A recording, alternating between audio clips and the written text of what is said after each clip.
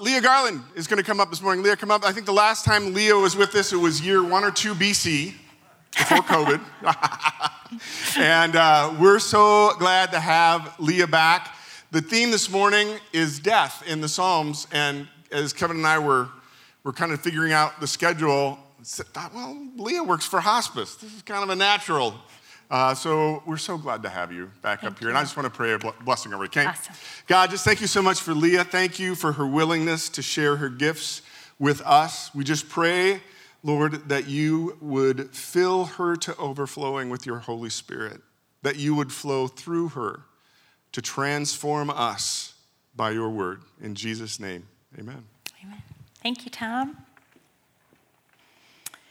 Well, this morning, to keep us in line with the theme of music, I will spare you my singing, but we are going to start off with a little Trolls video. So for all the kids in the room, we're going to get to listen to The Sound of Silence. So Joey, we're going to bring it over to you.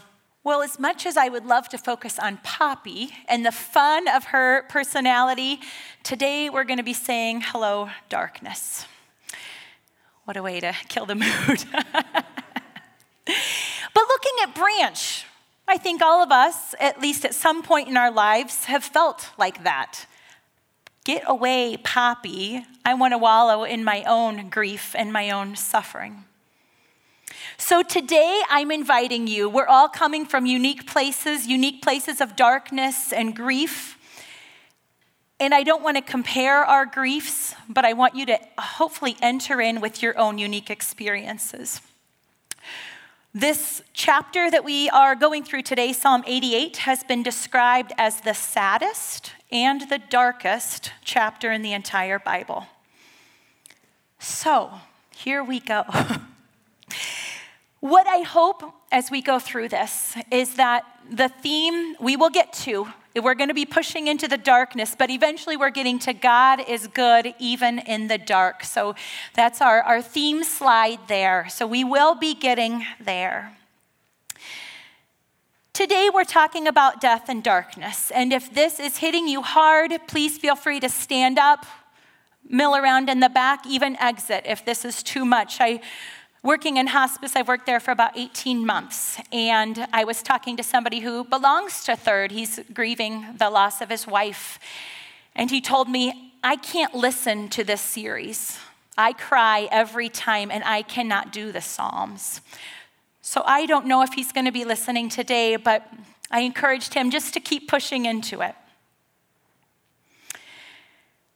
Before we get to our Bibles, we've got Bibles in the back, page 586 there, and then we're going to be in the NIV version if you're on your Bible apps.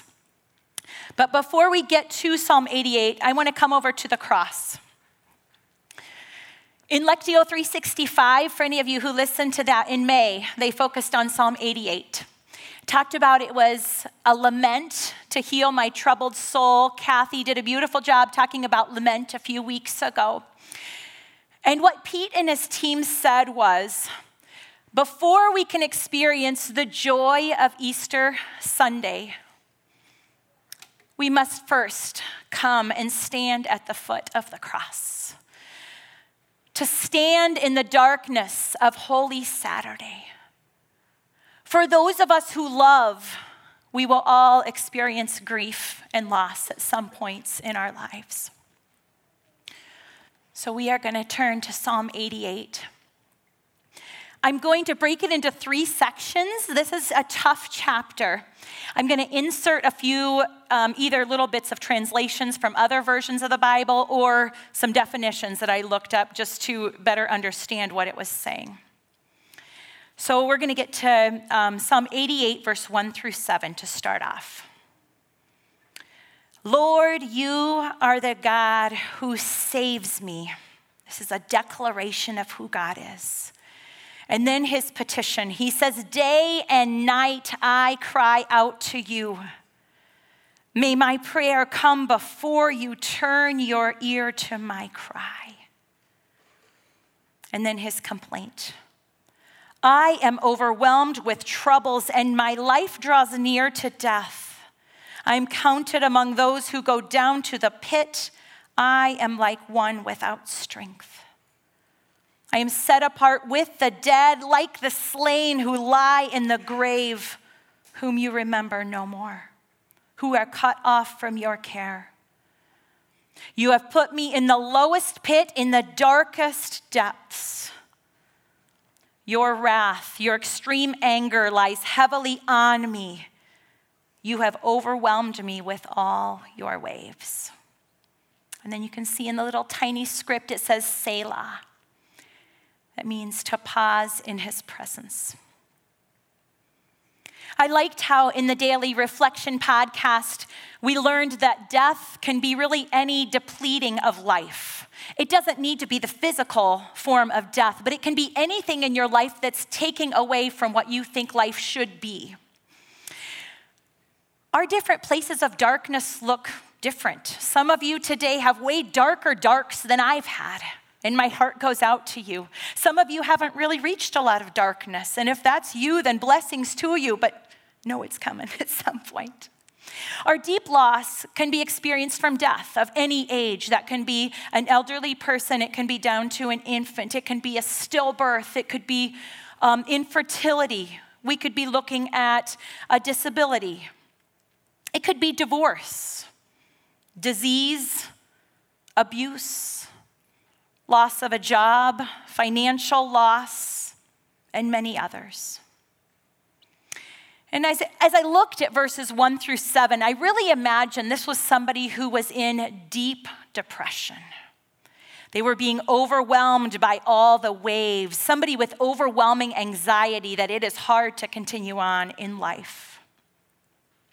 I'm going to share a few of my books that have helped me kind of prepare for today. Faith for Exiles, an excellent book just on kind of the state of where faith is at today. They talked about over the past 3 decades, has technology has brought us so close to somebody across the world. In an instant, we can call somebody who's thousands of miles away. They said, yet within this world of instant and absolute communication, unbounded by limits of time or space, we suffer from unprecedented alienation. We have never been more detached from one another, or lonelier.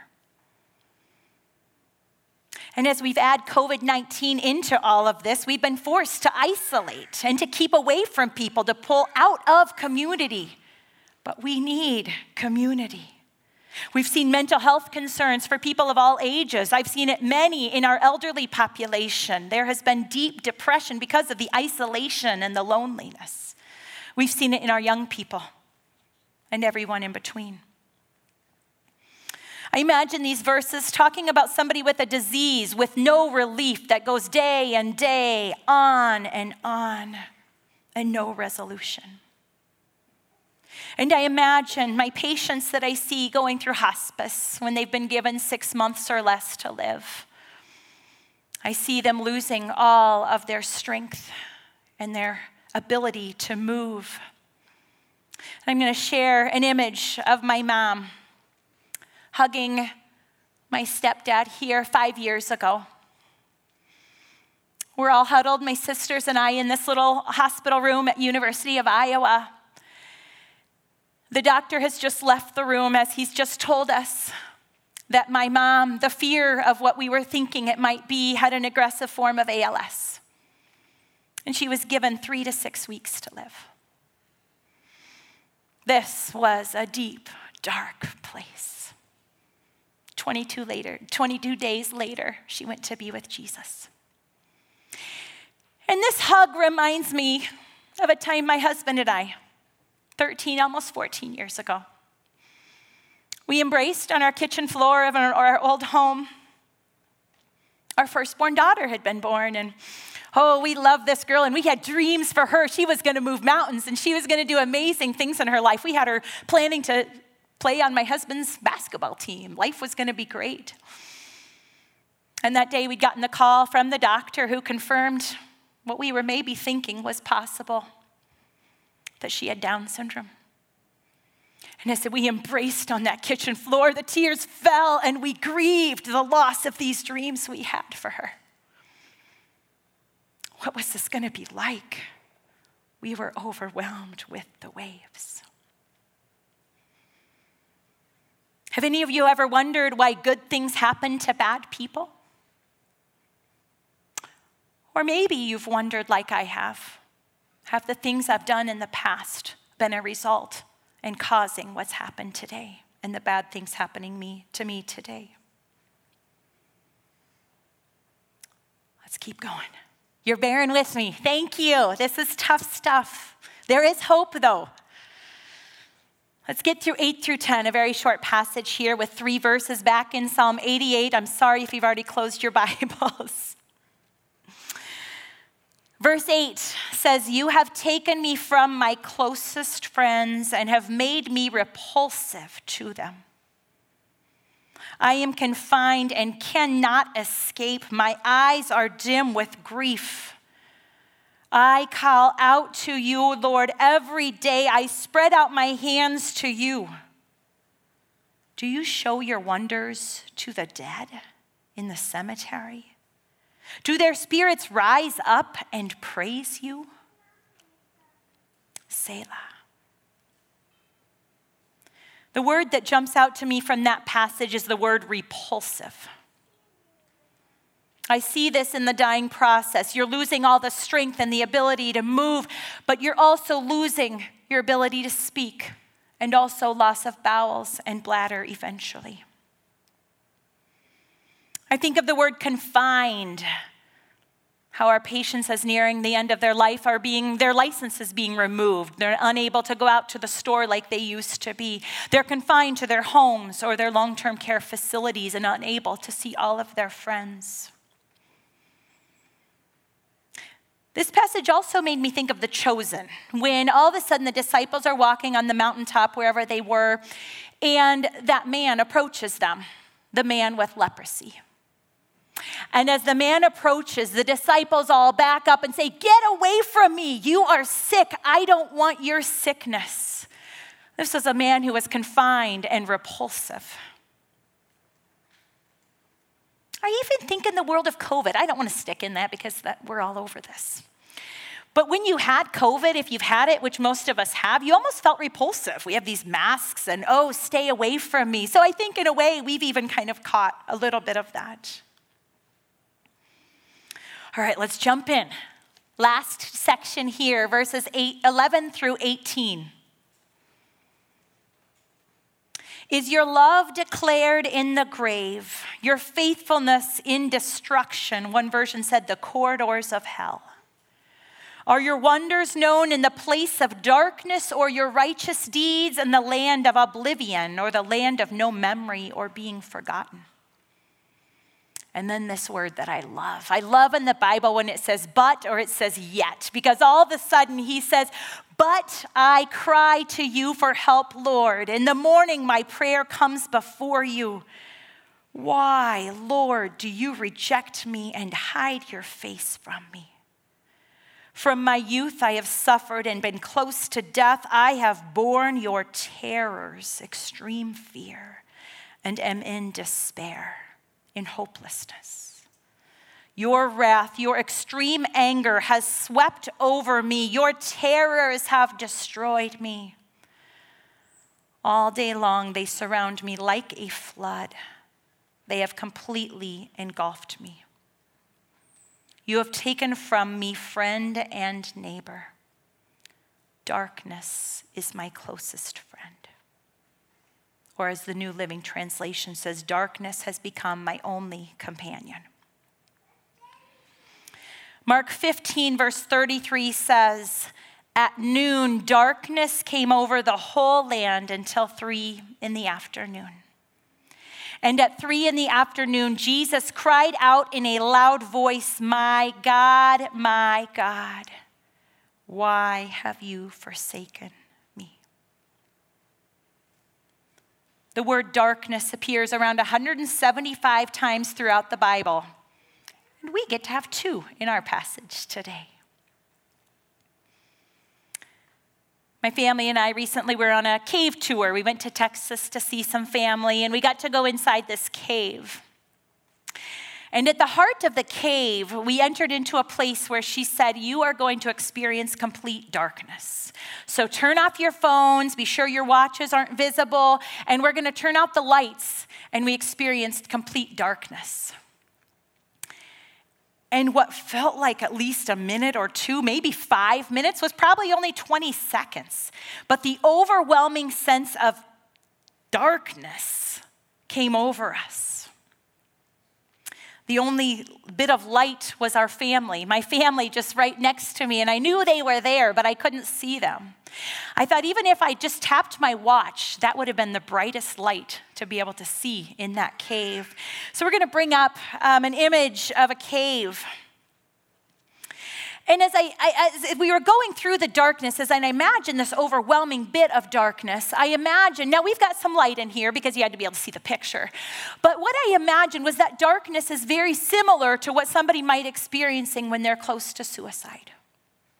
Now, it might not be the physical darkness that's around you, but it is the mental, that part going on in your heart that there is darkness all around and light cannot pulsate through. But as you check out the picture, we got some light coming. So we're moving, and this is good. Light does come in the morning. For someone who's in the darkness in the night, you sleep, and in the morning, joy will come. Friends, death is not the end. Let's get to the next chapter, Psalm 89. Verse 1 says, I will sing of the Lord's great love forever. With my mouth, I will make your faithfulness known through all generations. I will declare that your love stands firm forever, that you have established your faithfulness in heaven itself. Verse 5, the heavens praise your wonders, Lord, your faithfulness too in the assembly of the holy ones. And verse 15, blessed are those who have learned to acclaim you, who walk in the light of your presence, Lord. They rejoice in your name all day long. They celebrate your righteousness. For you, God, are our glory and strength. Hebrews 2, verse 18 says, since he himself has gone through suffering and testing, he is able to help us in our time of need when we are being tested. He knows what we're going through. He's been there. But the story of Jesus doesn't end with Good Friday. The good news is coming.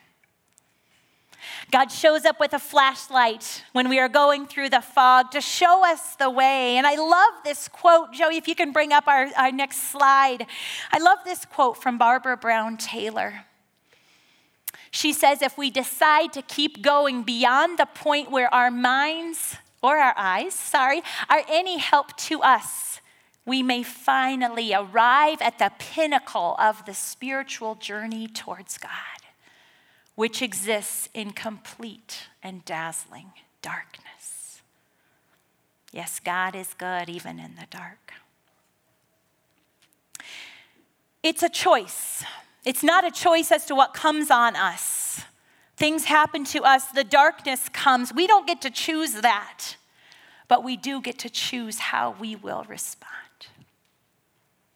We can stay wallowing in the pain and continue to question God and say, why is this happening? I don't want this.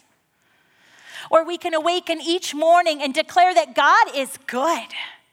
We can choose to see the light and turn to him and have faith that he is moving even when we can't see it. In our passage, verse 9, we hear the psalmist declare, I call to you, I spread out my hands to you. In verse 13, but I cry to you for help, Lord. He may not see the light, but he is crying out to God because he knows God is faithful. In the morning, my prayer comes before you. A Grace Disguised, an incredible book. I don't even know where it happened to come, but it probably came from the Comfort House. Jerry Sitzer has been through incredible grief in his life, and he talked about how grief is similar to your soul being elastic. How your soul is like a balloon.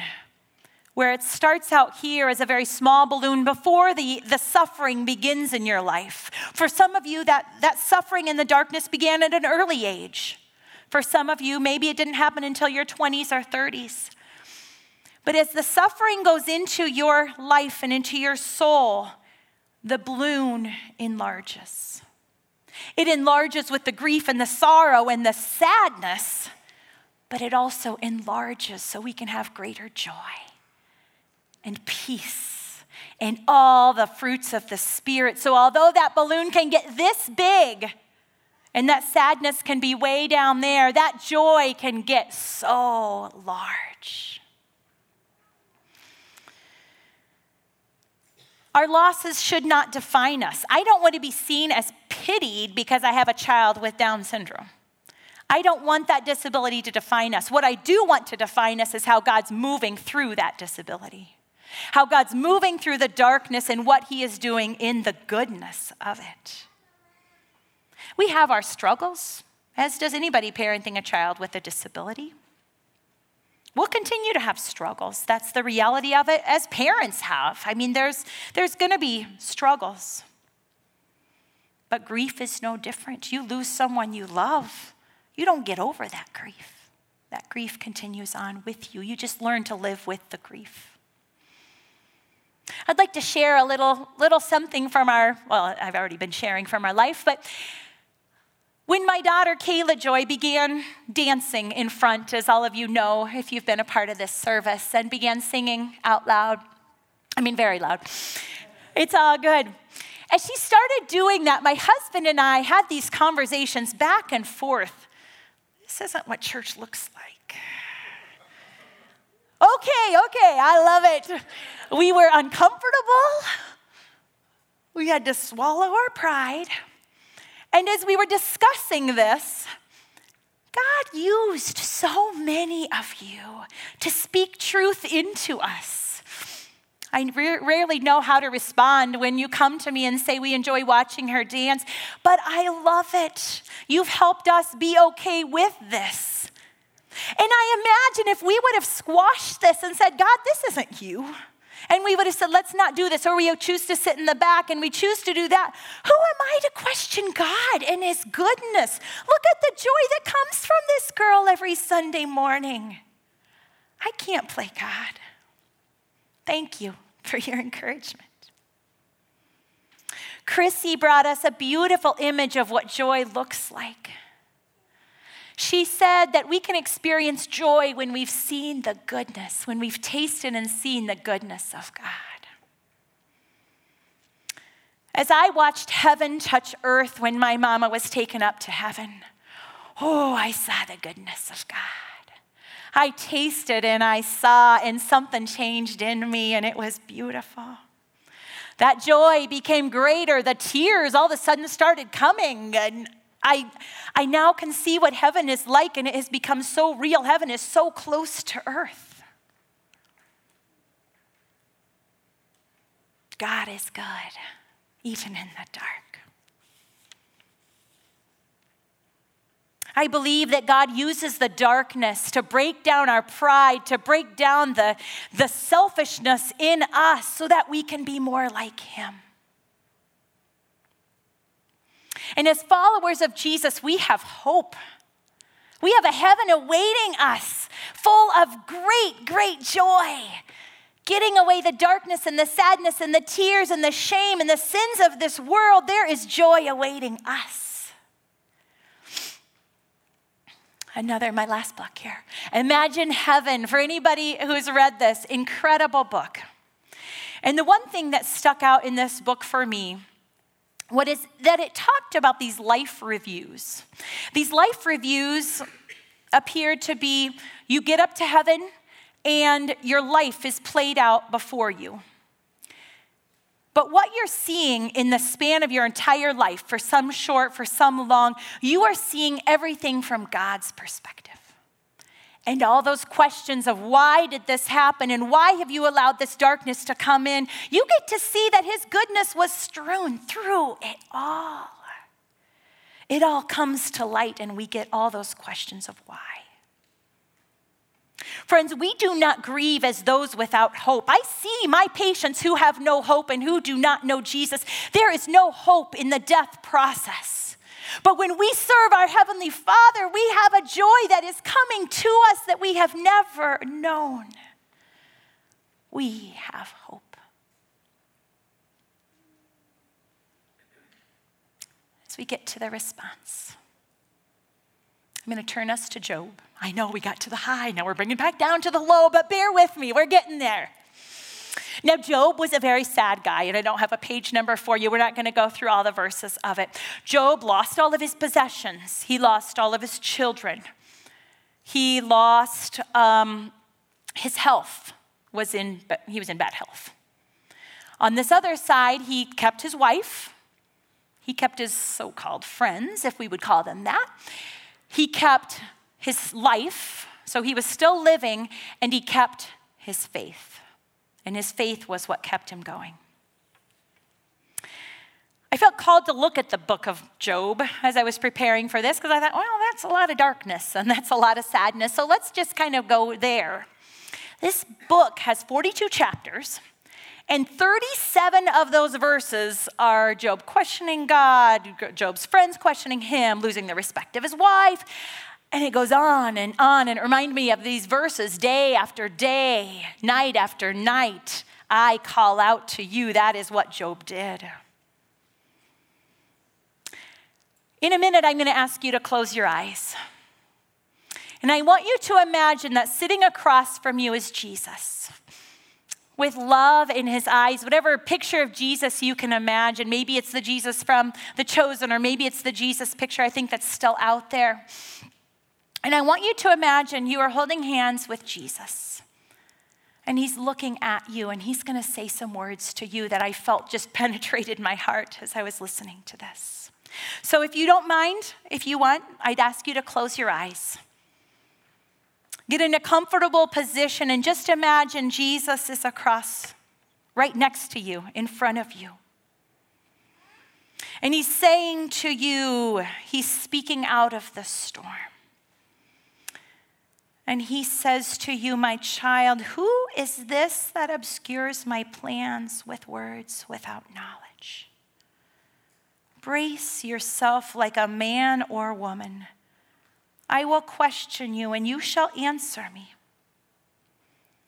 Where were you when I laid the earth's foundation? Tell me if you understand. Who marked off its dimensions?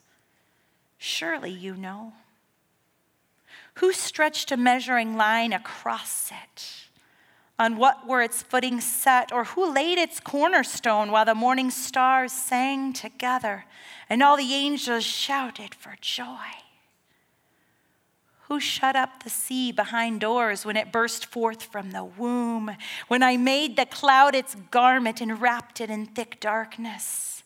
When I fixed limits for it and set its doors and bars in place? When I said, this far you may come and no farther? Have you, my child, comprehended the vast expanses of the earth? Tell me if you know all this. What is the way to the abode of light, and where does darkness reside? Will you who contends with the Almighty correct him? Please trust me and stop questioning my ways. I have your life in my hands, Jesus says. For my ways are not your ways, and my plans for your life are in my perfect plan. I love you, my child, and I've got you. You may open your eyes. Anybody else questioning God with what's going on in your life, for your family? I'm going to invite the worship team back up. Clayton said something in April that really struck me when he was teaching. He asked, how deep are your roots when calamities strike? Where do you turn when you're given 5 years to live? What about 3 weeks to live? Do we continue to question God and say, why me? I don't want this. Or do we run with reckless abandon and sprint into the arms of our everlasting Father who grabs us and says, welcome home, my faithful child. I want those kind of roots like my mama had. I even think, and I'm going to push in to say that I think darkness is even showing up the better version of goodness that God wants to bring into our lives. God is good even in the dark. Even Jesus had a choice. Jesus could choose. He knew why he came to earth. He knew that that was the reason, to save us from our sins and to bring us into eternal life with him. Yet he still had the choice. Mark 14, verse 35 and 36 says, going a little farther, he fell to the ground and he prayed that if possible, the hour might pass from him. Abba, Father, he said, everything is possible for you. Take this cup from me. And then these beautiful 9 words. Joey, I'm going to have you pull it up on the screen. He said, yet not my will, but what you will. Will you join me in saying these words? You might not believe it today, but I want you to practice saying these words with me. So if you'll join me, yet not what I will, but what you will. One more time. Great, thank you. Yet not what I will, but what you will. Jesus was our perfect example. May we follow after him.